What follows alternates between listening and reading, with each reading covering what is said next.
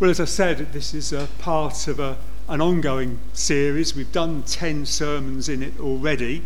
For the sake of time, I'm not going to attempt to do any sort of recap of all that. But if you want to be really keen and you miss stuff, I think all but one of those 10 sermons are on the church website. So that's your homework for the week.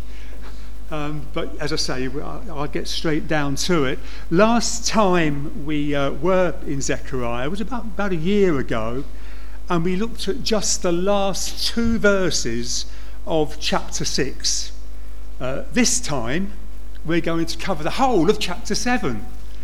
Now, don't panic. This isn't going to be a 5-hour sermon. The reason for the change in approach is that we've now reached the second section of the book, and there's a real change in style between the first and second section, so much so that liberal theologians insist that someone else must have started writing at this point.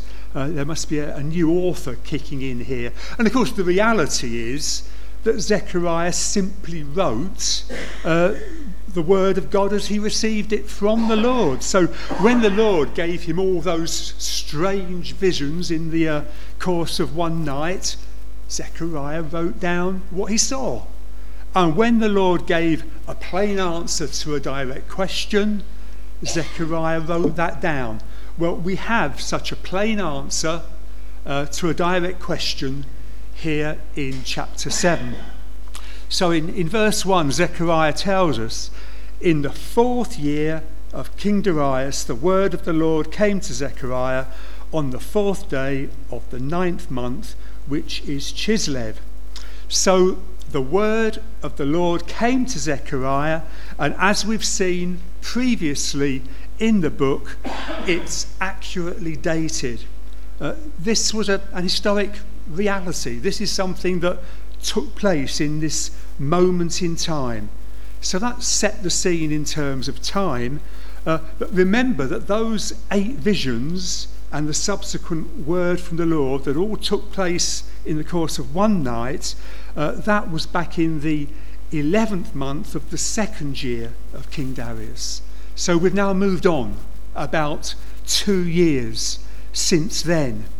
And in Ezekiel 6 verse 15, we're told there that the rebuilding of the temple was completed in the 6th year of King Darius. So this point, 2 years on, is roughly halfway between the beginning of the rebuilding of the temple and its completion. So at this time, although it would have been still something of a building site, there would have been something to see. It would have been taking shape. Word would have been spreading around about it, and there would have been plenty for the chattering classes to chatter about. That's the context in which this chapter's set. Well, then in verses 2 and 3, the scene is set in terms of what was happening. We read there, now the people of Bethel had sent Sharezer and Regem-Melech and their men to entreat the favour of the Lord, saying to the priests of the house of the Lord of hosts and the prophets, should we weep and abstain in the 5th month, as I have done for so many years? So some people had come from Bethel with a request, that they had a question that they wanted to have answered. How could Zechariah answer their question? Well, he went on to say in verse 4, then the word of the Lord of hosts came to me. So Zechariah was able to answer their question according to the word of the Lord that came to him. Perhaps surprisingly, it will become apparent that his word took the form of a rebuke. To further enable Zechariah to answer the question, we then see in verse 8 that Zechariah again said, then the word of the Lord of hosts came to me. And that word, it included both requirements and a reminder. So we're going to look at this passage under 4 headings: the request, the rebuke, the requirement, and the reminder. So first of all, the request. We see that in verses 2 to 3. We see who made the request and what that request was. Who made it? Well, people of Bethel had sent Sharezer and Rechamelech and their men. Now, Bethel was a town about 12 miles to the north of Jerusalem, and the people who had settled there after the exile sent this delegation. Why did they do that? Well, it says it was to entreat the favour of the Lord, saying to the priests of the house of the Lord of hosts and the prophets. Or the NIV has to entreat the Lord by asking the priests of the house of the Lord Almighty and the prophets. So the people of Bethel had this question. Possibly it was prompted because the building of the temple was progressing so well and completion was coming into sight, and they wanted to know the mind of the Lord on this matter. So they sent this delegation to Jerusalem, because that's where the priests and the prophets were. That they wanted to do it by asking his priests and prophets, and that really gives the impression that they must have been very godly. They must have had very godly motives. They didn't want to follow their own wisdom. They didn't want to do their own thing. They wanted to find out what the Lord wanted. And that sounds really commendable, doesn't it? That sounds great. That sounds like excellent advice that you could give to anyone. What was their request? Well, what was the question? We see that at the end of verse 3. Should I weep and abstain in the 5th month, as I have done for so many years? Or the NIV has, should I mourn and fast in the 5th month, as I have done for so many years? So this was a question about a yearly fast. Should it continue to be observed? Why did that question arise? What was this fast in the 5th month? Well, actually, it was one of a series of fasts that they'd kept all the time throughout the captivity. This fast in the 5th month was to do with what we read in 2 Kings 25, 8-9. In the 5th month of the 7th day of the month, that was the 19th year of King Nebuchadnezzar, king of Babylon. Nebuchadnezzar, the captain of the bodyguard, a servant of the king of Babylon, came to Jerusalem, and he burned the house of the Lord and the king's house and all the houses of Jerusalem. Every great house he burned down, and all the army of the Chaldeans who were with the captain of the guard broke down the walls around Jerusalem.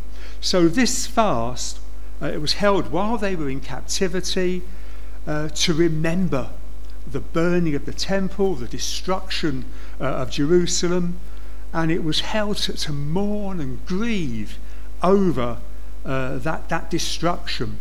So now the rebuilt temple was nearing completion. The question arose in their minds, will we need to continue with this fast? And that appears to be a perfectly sound, sensible, serious, sincere question to ask, doesn't it? And they were surely going about it in the right way in coming and asking the Lord to tell them. What reply did they get? It must have come as quite a shock to them, because instead of a straightforward yes, carry on, or no, you don't need to do that anymore, they actually received the rebuke. And we see that in verses 4-7. It begins, then the word of the Lord of hosts came to me, say to all the people of the land and the priests. So the word of the Lord came to Zechariah, and it was to tell him what he was to say in response to the question that the delegation brought. But notice, he wasn't only to direct this to the delegation. The Lord told Zechariah to say it to all the people, including the very priests that the delegation had come to ask. So everyone needed to know what the Lord had to say in response to that question. What was Zechariah to say? Well, contrary to what you might expect, he didn't say, well done for asking such an astute question, or well done for coming to the temple in Jerusalem, you've done the right thing there. No, the answer actually came in the form of 3 more questions, and they were very pointed questions. In many ways, this reminds me of the way in which Jesus often replied when people came to him with questions. He often seems to completely miss the point, didn't he?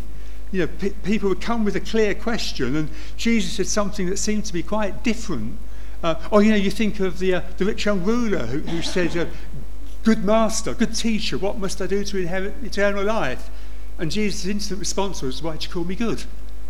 And that, of course, led on to a whole conversation. Well, why did Jesus do that? Well, more often than not, it was in order to show the reality that lay behind the question. The reality that lay behind an apparently simple, innocent question, but he was stripping away the facade, revealing the true motives that lay behind it. He was wanting to address the really important issues. And I think that's why the Lord responded in that way here. He was concerned about something more than a fast. So what were the 3 questions that Zechariah was told to ask? Well, firstly, in verse 5, when you fasted and mourned in the 5th month, in the 7th year for these 70 years, was it for me that you fasted? Now, the question had been about the fast in the 5th month, but you notice the Lord also mentioned the fast in the 7th month. What was that all about? Well, we find in 2 Kings 25, 22, 25, you see what that was about, but I won't read it now because it's fairly long. But that fast in the 7th month was to commemorate the assassination of the governor of Jerusalem. So the Lord was saying, why are you only asking me about the fast in the 5th month? What about the one in the 7th month? And for that matter, he could have gone on to say, what about the one in the 4th month? Well, that was held to commemorate the breach of the walls of Jerusalem, as recorded in 2 Kings 25. Or what about the one in the 10th month? That was to commemorate the beginning of the siege of Jerusalem. Again, you read about that in 2 Kings 25. In effect, the Lord was saying, you have all these fasts. Your calendar is full of fasts. You've diligently observed them for 70 years. But do you really think that's all been for me? Do you really think that has been pleasing to me? Do you really think that's what I want? Is that what you think I wanted from you? And of course that's a rhetorical question, and the answers are a resounding no. You see, firstly, that they weren't doing it for him because they weren't fasts that the Lord required. According to the Mosaic law, there was only one fast a year that they were required to keep, and that was on the Day of Atonement. And that was for them to recognise their sin, to grieve over their sin, to express their sorrow for it, and to show their need for atonement to be made for their sin. Now, the fast the delegation was talking about, they were concerned about a fast that, well, they'd made it up for themselves. And there was no attitude of repentance or godly sorrow in all of that. They were made to show their sadness that their temple had been destroyed and their prosperity had gone. But the Lord didn't want them to grieve over their losses. Rather, he wanted them to grieve over their sin that had caused those losses. So you see, they were completely missing the point. These fasts were of their own devising, and they kept them for their own ends. And as tends to be the case with all man-made rituals and rites and observances, it led to pride. I think that's hinted at, isn't it, in the way they put the question. Should I weep and abstain in the 5th month as I have done for so many years? You can feel the pride oozing out of them, can't you?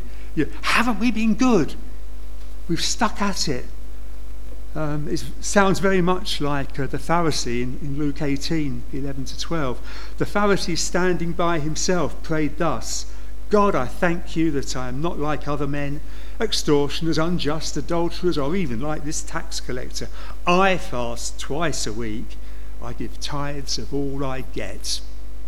You see, Phariseeism was alive and kicking long before the Pharisees ever arrived on the scene. And it continues still, doesn't it? Plenty today religiously maintain their man-made observances and foolishly think that the Lord must be pleased with them because they're so faithful at it, that they're so steadfast at doing these things. They pat themselves on the back, but the Lord says, you don't really think I'm impressed, do you? You surely don't think you're doing this for me, do you? As the delegation came with their question, I wonder what answer they'd hoped to receive. Do you think they wanted to hear, no, don't keep the fast anymore, it isn't necessary, or yes, carry on, keep up the good work? And I strongly suspect they wanted to hear, yes, you've been doing great, carry on. Because that's what human nature's like, isn't it? If we're told that we can do something and earn something, that appeals because we can feel pleased with ourselves if we manage to do it. So I reckon they would have hoped for a pat on the back and told to keep up the good work. But what they were actually told was that 70 years worth of diligent fast keeping all added up to nothing. It counted for nothing. It's very much like Isaiah's comment, isn't it, in Isaiah, about our righteousness as being as filthy rags. Well, keeping this fast was a righteousness that they thought that they were managing to conjure up, but it counted for nothing. They maintained this outward show of religion, but they were utterly self-centred. It was all for themselves. The second question the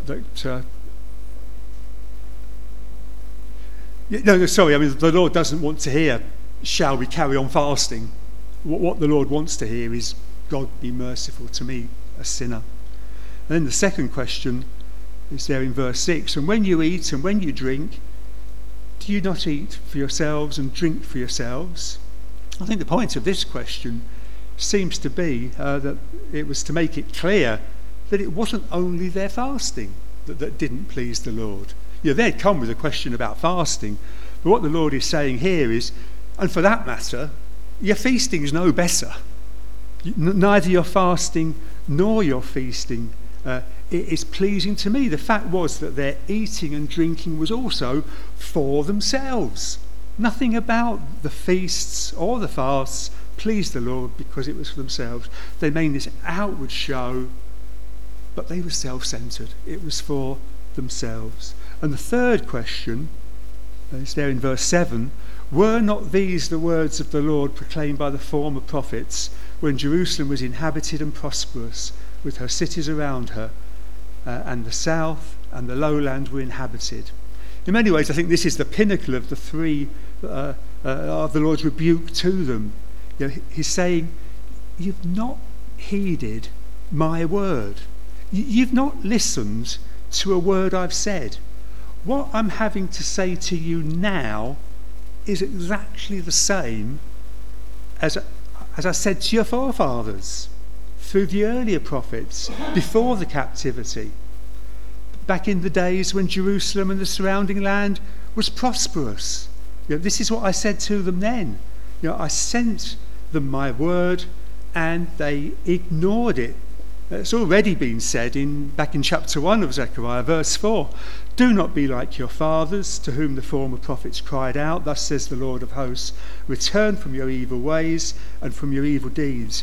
But they did not hear or pay attention to me, declares the Lord. And the fall of Jerusalem, the destruction of the temple, the captivity, all came about because they'd refused to listen. And now the Lord is saying, even though you've seen all that, even though you've experienced the whole being in captivity thing, you're still not keeping my word any better than your forefathers did. You're wallowing in self-pity over the prosperity you lost, rather than confessing the sin that caused it. That's the Lord's rebuke to them. Their forefathers had no excuse. Now they certainly had no excuse. If the forefathers were inexcusable, now after the captivity, they had even less excuse.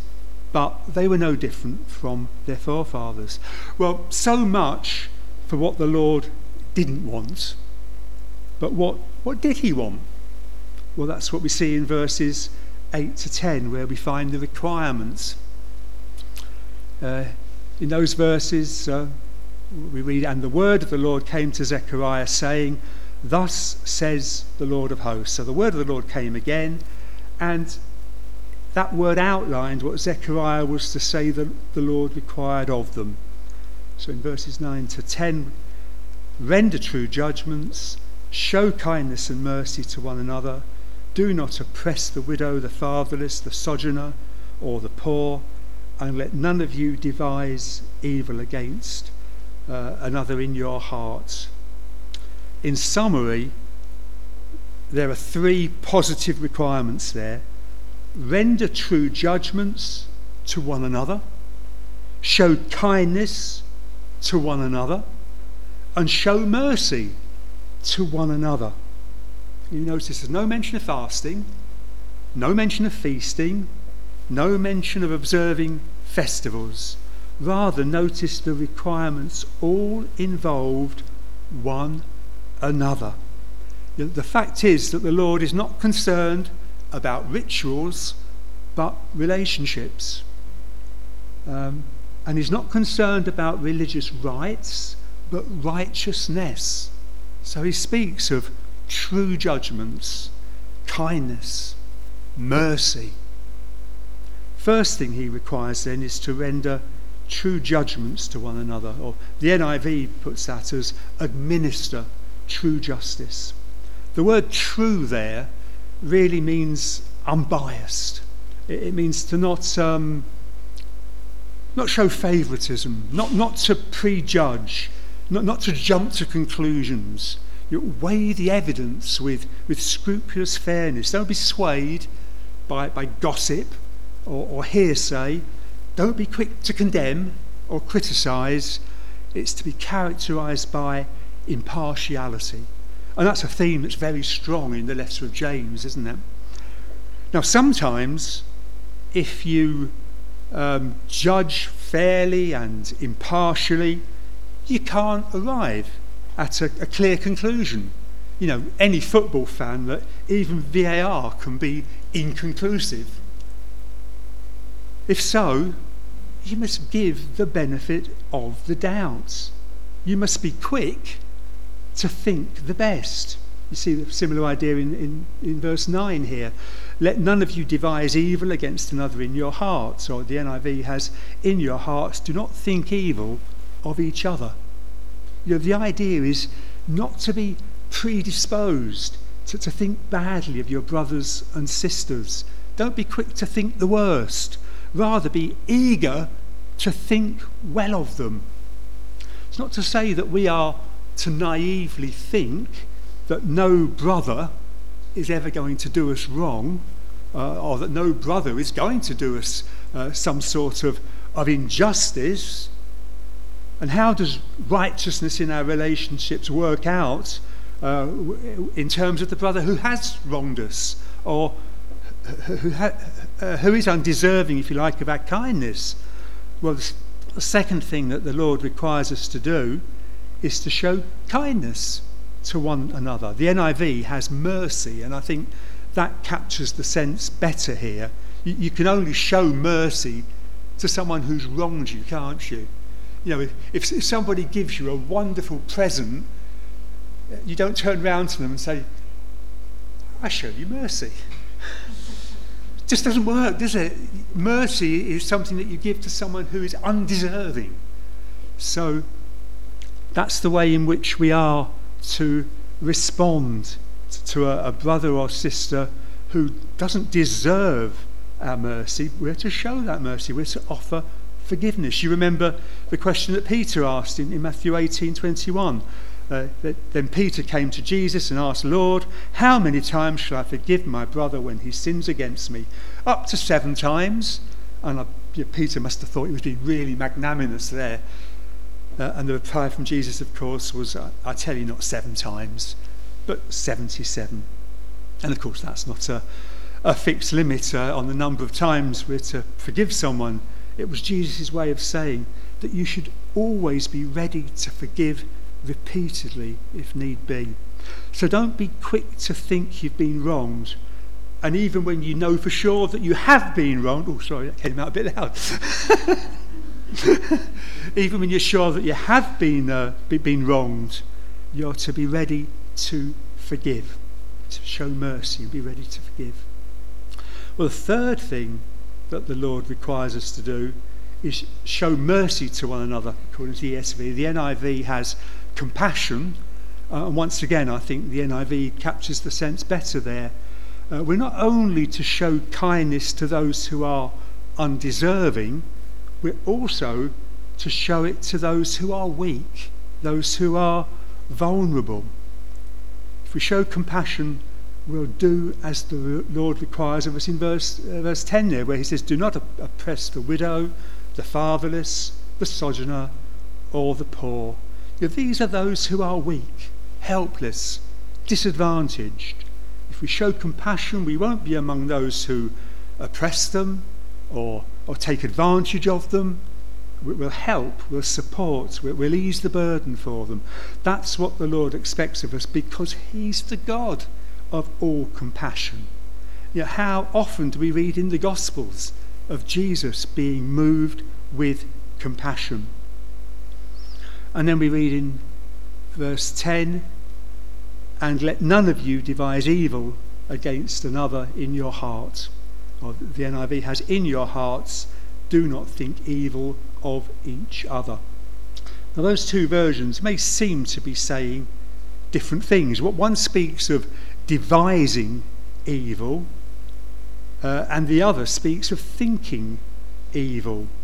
There seems to be different things, but the fact is that the Hebrew word can be taken in either of those two senses. So it could refer to planning bad things against your brother, or it could be referring to thinking bad things about your brother, thinking badly of them, looking down upon them, having a low opinion of them. I don't know which is the better translation there, but whichever way you take it, the crucial point is in your hearts. The Lord doesn't look for outward observance of rituals. He looks upon the heart. He looks on our hearts, and he wants to see hearts that are working out righteous relationships. He wants to see hearts that, rather than thinking evil or planning evil against our brothers, are disposed towards true justice, mercy and compassion.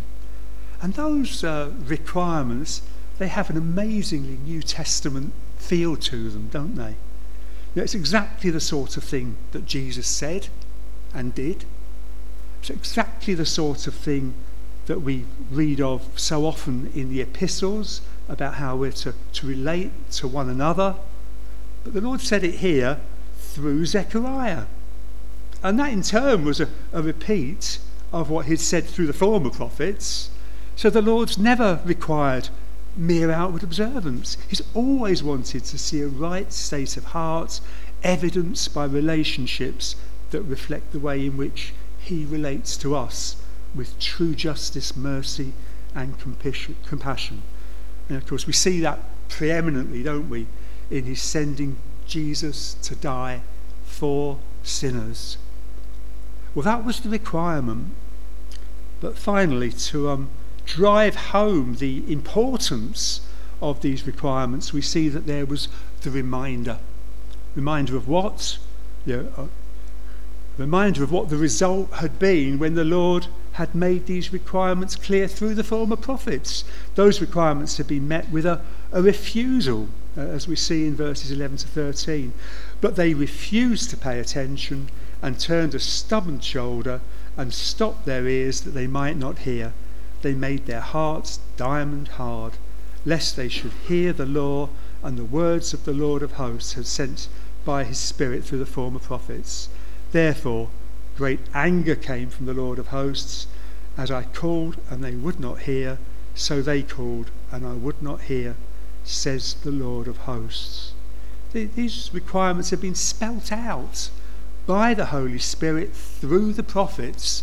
Just as an example, look at Micah 6 verse 8. He has told you, O man, what is good, and what does the Lord require of you, but to do justice and to love kindness and to walk humbly with your God. That's the message they'd heard. And how had they responded to that requirement? Well, it wasn't that they misunderstood it. It wasn't that they hadn't been told clearly enough. It wasn't that they'd tried but failed. No, they refused to pay attention. They defiantly turned their backs. They deliberately stopped their ears so they would not hear. They didn't want to know. And it is summed up by the words in our passage, they made their hearts diamond hard. It's that word heart again, isn't it? That's what the Lord is concerned about. He wants to see hearts that judge fairly, show mercy and compassion. Hearts not like that are hearts that are hard towards the Lord. They're the hearts of those who refuse to listen to him. And it's not just that their hearts happen to be hard hearts. You know, it's not that they could say, well, I'd really like to hear and obey, but I've just got a hard heart. You know, I was born like that, sorry, but no, they had no excuse. That they'd made their hearts hard. And it's not just that they'd made their hearts hard.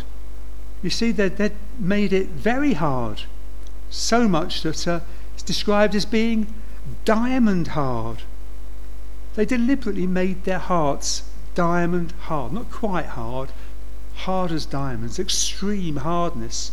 And the point of these words through Zechariah is that he was now bringing exactly the same requirements from the Lord as the former prophets had brought to their forefathers.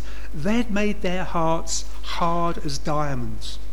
And the question now was, what would the current generation do? Would they repeat the mistake of their forefathers? Well, finally, the need to not be like their forefathers is driven home by the reminder that hard hearts led to terrible results. What results? Well, it makes quite chilling reading. Look at verse 12 there. Therefore, great anger came from the Lord of hosts. Look at verse 14. The Lord said, and I scatter them with a whirlwind among all the nations that they had not known. Thus the land they left was desolate, so that no one went to and fro, and the pleasant land was made desolate. He'd sent them into exile. The land was left desolate. As soon as they'd hardened their hearts against the Lord, that result was inevitable. Zechariah's message was, don't make the same mistake. They'd seen what had happened last time, so make sure you don't harden your hearts, but listen to the Lord and obey his word. Instead of being preoccupied with observing fasts and feasts, be characterized by true justice, by mercy and compassion. You can imagine the delegation reeling at this, can't you? They'd be thinking to themselves, well, we only asked a question about one fast, and look what's happened. Look, it's triggered all this. But, it's not trivial. The Lord knows the human heart, and he knows that preoccupation with outward rites and ceremonies reveals a failure to heed his word, to really get it, to do what he really wants. And we need to learn that lesson, because we can be predisposed towards similar sorts of things, can't we? We can be taken up with the so-called Christian calendar. traditional Christian festivals, church anniversaries. It could be that date in the diary that we look forward to, and it means more than it should. We blow these things out of proportion. What the Lord requires is for us to administer true justice, show mercy and compassion to one another. That's what Paul said, what Paul exhorted in Colossians 3:12-17. Put on then as God's chosen ones, holy and beloved, compassionate hearts, kindness, humility, meekness and patience, bearing with one another. And if one has a complaint against another, forgiving each other as the Lord has forgiven you. So you also must forgive. And above all of these, put on love, which binds everything together in perfect harmony. And let the peace of Christ rule in your hearts, to which indeed you were called in one body. And be thankful. Let the word of Christ dwell in you richly, teaching and admonishing one another in all wisdom, singing psalms and hymns and spiritual songs with thankfulness in your hearts to God. And whatever you do, in word or deed, do everything in the name of the Lord Jesus Christ, giving thanks to God the Father through him. You see how much of what Paul says there is reflecting what we've seen in Zechariah chapter 7. Now, Zechariah 7 ends with a sad reminder. Thus the land they left was desolate, so that no one went to and fro, and the pleasant land was made desolate. It's a chilling observation, isn't it? The pleasant land was made desolate. But thankfully, it doesn't end there. Well, this chapter does, but Zechariah doesn't. It doesn't end there. And next time we'll move into chapter 8, where we see how the Lord will make the desolate land pleasant. So it might have been a gloomy ending, but we've got something more cheery to look forward to. So let's close with our last psalm, hymn or spiritual song, whichever it is. Hear the call of the kingdom, lift your eyes to the King.